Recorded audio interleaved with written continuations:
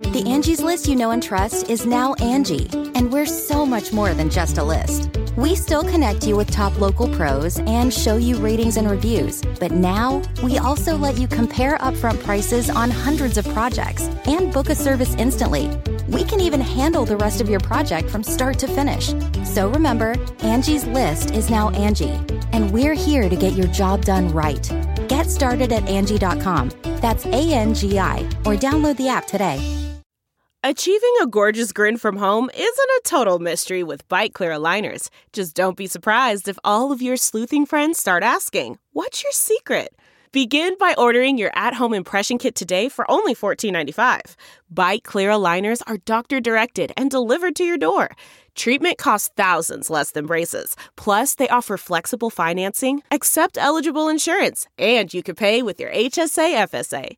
Get 80% off your impression kit when you use code WONDERY at Byte.com. That's BYTE.com. Start your confidence journey today with Byte. The following podcast is a Dear Media production. Welcome back to another episode of the Career Contessa podcast, your shortcut to being more fulfilled, healthy, and successful at work. I'm your host, Lauren McGoodwin, and today we're talking about one of the most important work skills, influence. Learn how to get what you want without compromising who you are from the professor behind Yale School of Management's most popular class, Dr. Zoe Chance, and she's also the author of a new book called Influence is Your Superpower. And now this is the Career Contessa podcast.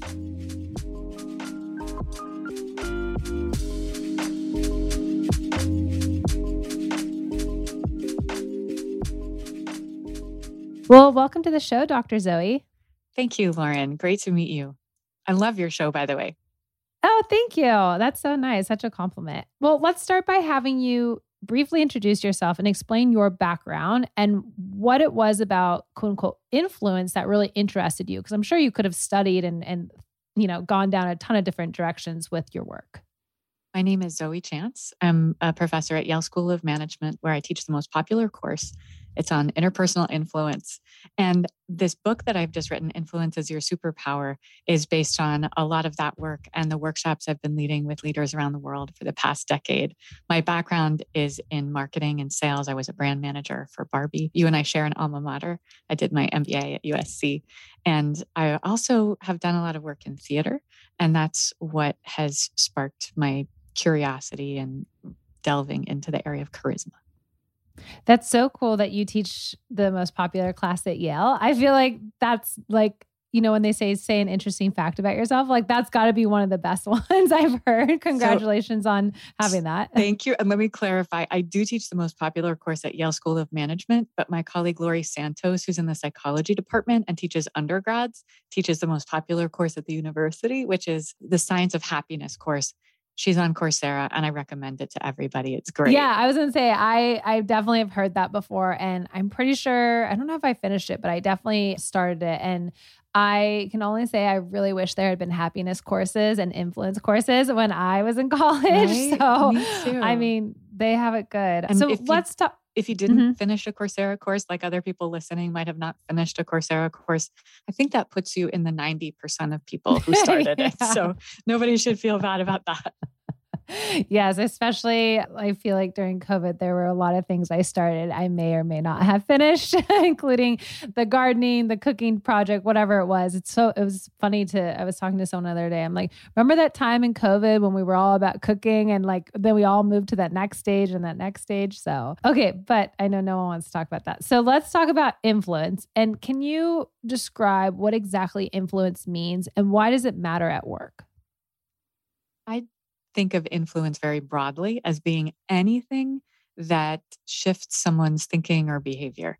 And where it gets kind of sticky is that some people want to know what's the difference between influence and manipulation. Manipulation is a type of influence, but it's something that's underhanded and the other person would feel bad or not like you if they knew what you were doing. And then people ask about the difference between influence and persuasion. And persuasion also is influence, and this is influence through communication and words. And Gotcha. This is critical at work and in life for getting anything done with anyone ever. So if you made a list of what are all of the dreams that I have, that I wish would come true, big and small, personal, professional.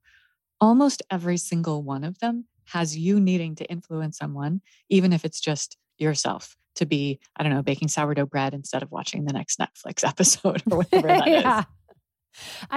I'm curious too, do people ever ask what's the difference between influence and managing up? Because I could see managing up being like a close relative to this. This again it's influence. And I believe that that's a key part of influence.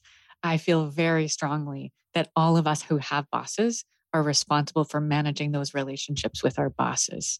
And we can talk more about that if you want, but Yes. this is one of the big frustrations among especially junior and middle managers that I talk to and that I teach. So people who have some good professional experience, they're ambitious, they want to get ahead, and almost all of us have bad bosses. So we need to navigate that. Yeah. I was going to ask more about what are the misconceptions about influence, but I think this is actually a better direction is like, what do you do about that? Especially for the person who's like, I'm not lacking like my ambition or my skill set, but I have this person who's standing in my way. Yeah.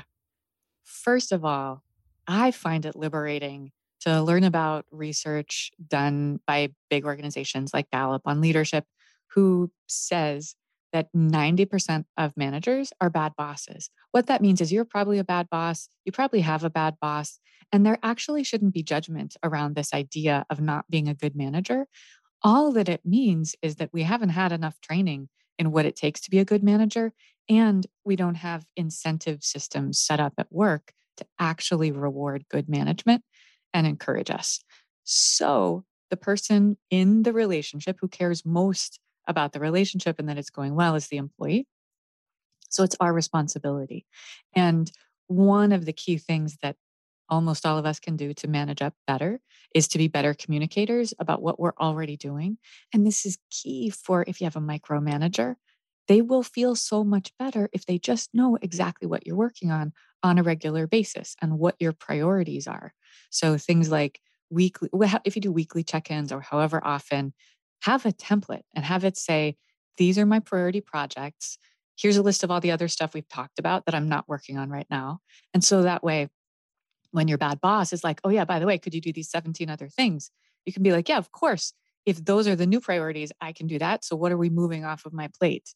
And, what are we postponing till next week? And you're organized about what your kind of questions or resources you're asking your boss for. And then just by having a record that you're sharing with your boss in these conversations, when it's time to be asking for a raise or a promotion, it's really easy for you to put together the case for them where this says, here's all the stuff that you've been working on. So you have your priorities, you have your progress, and you can say in one page, like, here's the great stuff I've done. What else do you need from me to make a case for me to get to that next level? And the question that you can ask, everyone listening can ask this question tomorrow. It doesn't matter how long you've been in your job, including if it's 0 days and you're just starting it. You can ask this question that I love for any influence situation, but especially this one. Just say, what would it take for me to get to the next level? Or what would it take for me to be at the top of this salary band? Your manager, your bad boss, wants you to thrive. They want you to do well, and they don't want it to be mysterious for you about what it would take. So they will absolutely tell you.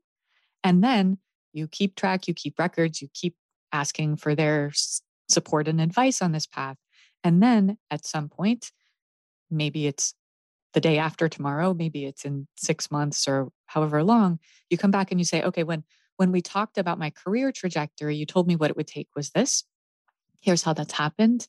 Let's talk about how we can make this happen that I do get that outcome that you were asking for. And it doesn't matter if they're a bad boss. It's if they're not a mean person or they don't hate you for some other reason, they'll support you to the best of their ability to make that happen.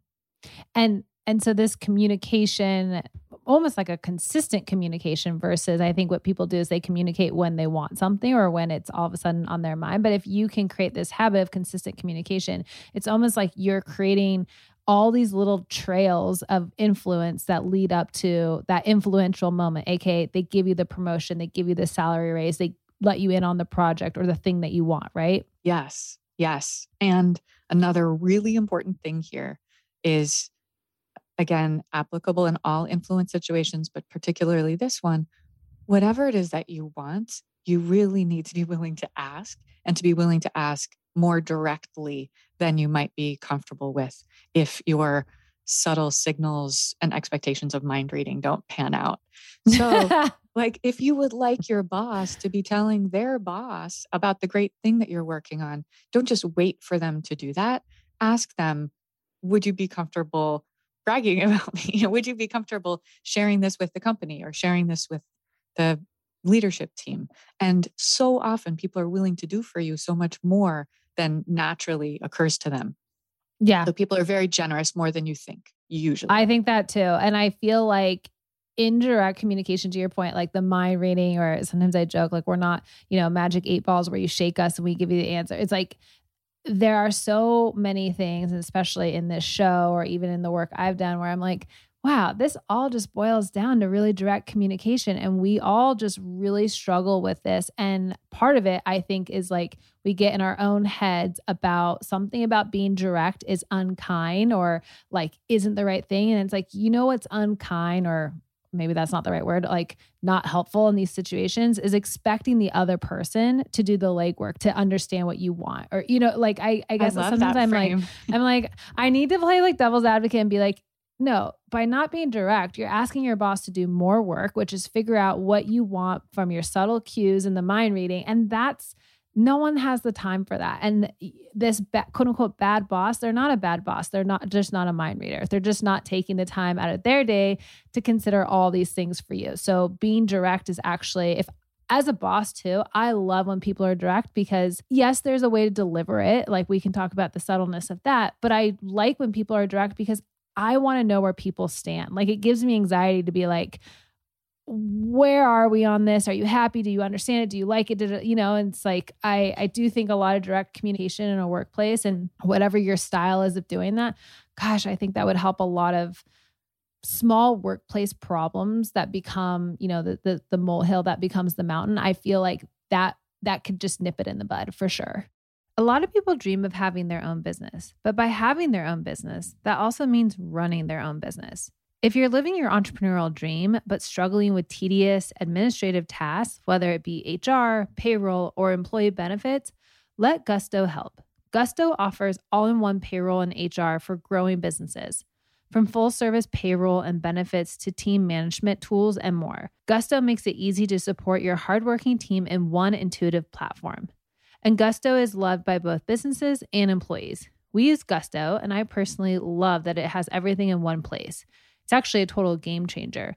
No more jumping from application to application. With Gusto, more customers are able to run payroll in 10 minutes or less.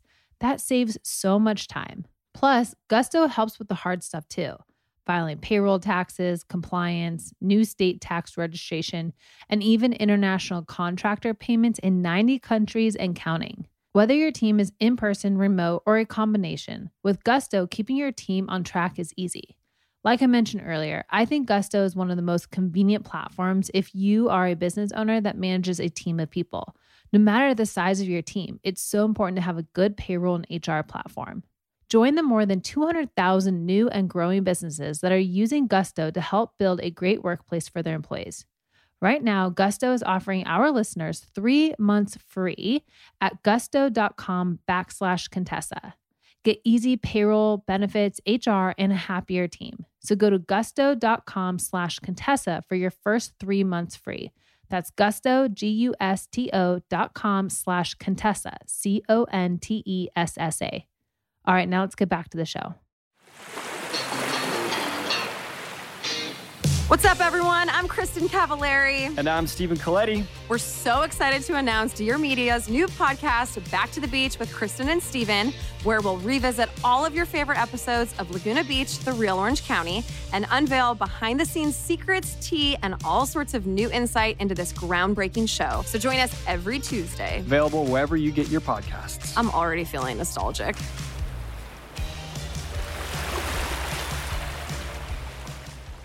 Yes, it's so important, Lauren. And in this time of transition where we have 90% of employees, so this includes managers at all levels, are open to the idea of jumping ship at this moment in history. And what's going on for a lot of these people, and especially women even more than men, is that we didn't bring up the things that were making us uncomfortable in the time frame when there was a potential to solve them, and we just go in and quit when we've already found another job. Even we could have ended up negotiating. If we did want to quit, we could have ended up with something better than what we have already from that outside offer just by starting early. So for managers, employees, communication up, down, laterally, and in personal relationships too, one of the most important pieces I found about direct communication is that you do it as soon as you feel it, almost all the time, rather than waiting until it's just bursting out of you. And I'm someone who's, people pleaser, nice person. And if you haven't learned to communicate difficult topics in a kind way that's direct, then you don't communicate them because you don't want to be unkind, or you're telling yourself like, it's not a big deal, I should just let go. And then you just let it go too long. I had a boss who was running the executive education program at Yale. So I would work for her on a daily basis whenever they had programs, and you get evaluated by the participants after every single workshop. So you get this qualitative and quantitative evaluation. So your boss knows exactly how your work is being perceived every single time you do it. And Molly Nogler, who's now the chief learning officer at PepsiCo, so she was running that department. And anytime I had a session that was not as great as it could have been, before the end of the workday, she would text me and she'd be like, hey, can we check in about this session? And then she just delivers whatever it was, like, okay, here's the thing that they said. So, and she's great about letting you solve it and not telling you what to do, but she'll just say, so that's something, for you to figure out for the future. And there's no bad feeling. And when you're giving criticism or anything that's like just delivering it before you have that feeling helps for the other person too, because then they don't feel like you were harboring this against them for so long. They felt betrayed. Oh, I completely agree. And then there's this is why I don't love the job hopping thing too. And we just had an episode on this, is because the job hopping is sort of saying, instead of having these conversations ahead of time when they can be fixed, I'm just going to hop to the next thing. And the problem is you take yourself and your lack of direct communication wherever you go. And so, at some point in your career, you might not want to hop anymore, or you might not want to do those things anymore, but you still haven't learned this critical skill of direct feedback or direct questioning or taking care of it right away. And to your point, this isn't just like a work skill. And a lot of this stuff always ends up like this, where it's like, we're talking about this in the work context, but these are interpersonal skills that help in all your relationships. I want to talk about, so you said that there's one thing that influences behavior more than anything else. What's that one thing? It's simply ease. People tend to take the path of least resistance. And there are lots of scientific reasons for this. And my work on influence comes from the discipline of behavioral economics. In the book, I explain a lot of that, but I don't want to take time to explain the science of it now. And I'll just say the single best thing you can do to be more influential in every domain of your life is to make it as easy as possible for the other person to take that next baby step. Don't worry about getting them to the finish line. At every stage, figure out what is the next baby step, and then figure out how can I make it easier for them to get there. This is life-changing, profit transformational, promotion guaranteeing, just every single thing. Ask yourself, how can I make it even easier for them? It's not always easy for you to do the thing that's easy for them. So you take on work through this, but it's powerful. But I was also thinking you become the person where the reputation is they're really easy to work with, and people love people that are easy to work with. Yes. So you also talk about that our go-to negotiation strategies probably are making us less influential. So what are those go-to negotiation strategies you're referring to, and why do they make us less influential? One of the go-to negotiation strategies is just the idea of compromise and splitting the difference, and people tend to go immediately to either let's split the difference or let me be generous by just giving you my bottom line. And both men and women do the first, let's split the difference. But women, especially even more than men, tend to just go in with my bottom line because I don't want to have to negotiate. So what happens, this one is particularly pernicious because I'll give you the most I can possibly give you. I'm putting it all on the table. But you don't know that that's really the most I can give you. So you ask me for more, and then I hate you because you are so greedy asking for more when I'm being so generous. And then I can't budge because I have nothing left. And then you see me as being greedy or stingy or difficult to work with. And so you like me less when I was thinking that you should like me more. I like you less because of this thing that I did. And a lot of times we just come to a standstill and we can't even make an agreement. What happens just from the simple practice of when you have a one-off kind of negotiation, like let's say you're one of those people finding a new job, or you are negotiating a retention raise or increase, which everyone working right now should have because you're now paying a tax of 7% to stay at your job compared to people who are coming in new. When you negotiate this, don't just ask for 7%. Like, know that that's the average. But if you ask for 7%, then that's going to be the top of what you get. So instead, you would go in and find other benchmarks to ask for more. And then what happens when you have room to negotiate? First of all, in my experience of coaching lots of people through negotiations like this, it happens 20 to 30% of the time that you get what you asked for that you didn't expect at all, even when you gave this buffer. So you go, oh my God, how much have I lost during the whole course of my life until now by not asking? Yeah. But then if there is a situation where, you don't get that big thing you asked for and you make a concession, the other party you're negotiating with feels like a good negotiator. They feel like you're generous and you're flexible and easy to work with, and you get this kumbaya. So in a one-off negotiation, there's almost never a reason, if it's meaningful, to not give yourself a buffer. And also just to I'm not telling all people listening to be as greedy as possible and get as much as you can, whether it's money or other things that we're talking about.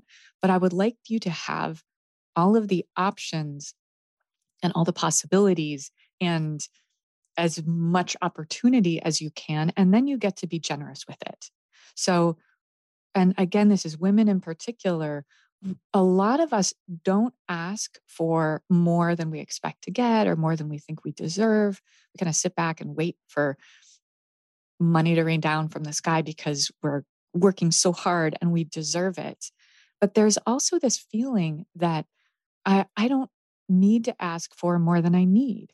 I'm already fine. I'm already okay. Listeners on this show, you already are fine. You already are okay. If you were in desperate circumstances, you wouldn't be listening to a podcast, right? So you're fine, you're okay.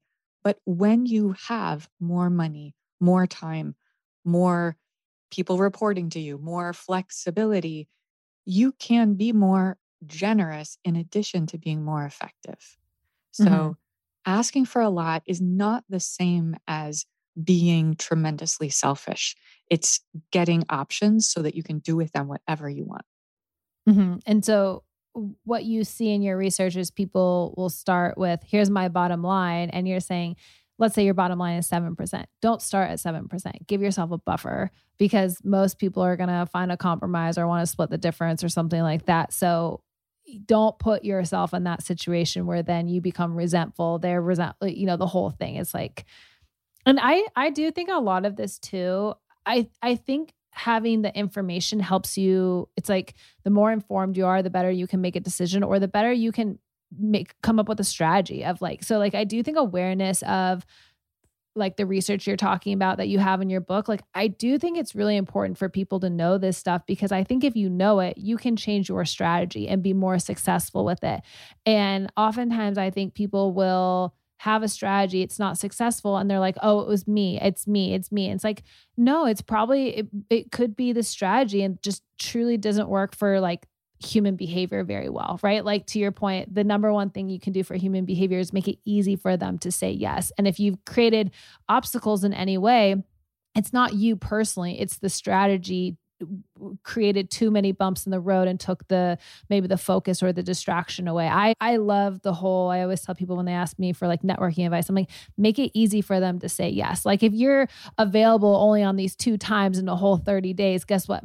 And you send me too much information, my brain just shuts down. I can't do it. And I know that's like a small example, but the point being is like, work backwards from how can I make this really easy for them to say yes? Or in the negotiation, how can I make it really easy for us to get to the place where most people feel satisfied with? I think all of that helps for sure. Yeah. And another thing that most people don't do is look for things that you could do in a negotiation that would have the other party be happy, and not use them as horse trading kinds of, well, if you do this, I'll do that, where it's transactional, but just treating the other person like a human being in a relationship where you say like, hey, I have this, or I could do this. Is that something that would be helpful for you? And maybe it's a sacrifice and you need to ask them for something. But a lot of times, if you treat the other person like a human being rather than like a pot of money or a gatekeeper to resources, then your generosity sparks reciprocity. So you don't throw into the pot things that are difficult for you to do, but you throw into the pot things that are easy for you to do without keeping track of every single minute or every single penny. Yeah. Don't be a counter. Everyone hates that. Yeah. What you were saying about in networking situations is making it easy for people to say yes. And a really simple way of doing that is only ask if you're going to, first of all, don't say pick someone's brain, but if you're going to ask for some time to ask them some questions or get advice, I recommend, I don't know what you do, just 15 minutes, because it's easy to say yes to 15 minutes and it's radically different from half an hour. Yeah, I agree. And I always ask people, I'm like, also, you should be the one who directs the conversation. I don't know about you, but it really like irks me when someone wants to, quote unquote, pick my brain. And then I'm basically running the whole conversation. And I'm basically at the point where I'm like, so what can I help you with? Like, why are we doing this?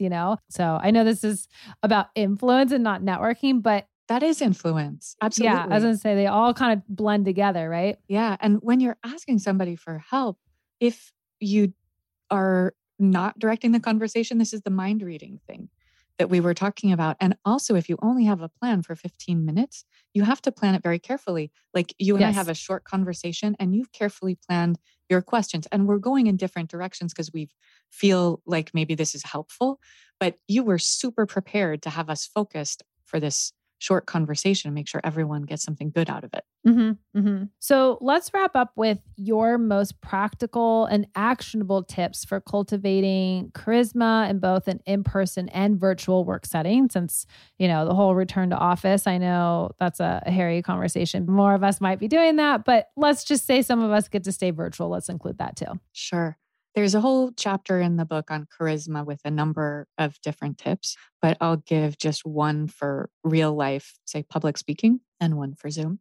And for real life public speaking, the secret to charisma, and I'll teach you in the book how to do it, but the secret to charisma is that you pay attention in a focused way to only one person at a time, and you connect with them before then shifting your focused attention to another human being. It's weird, but the way to connect with many is to connect with one, and then other people will feel vicariously connected with you.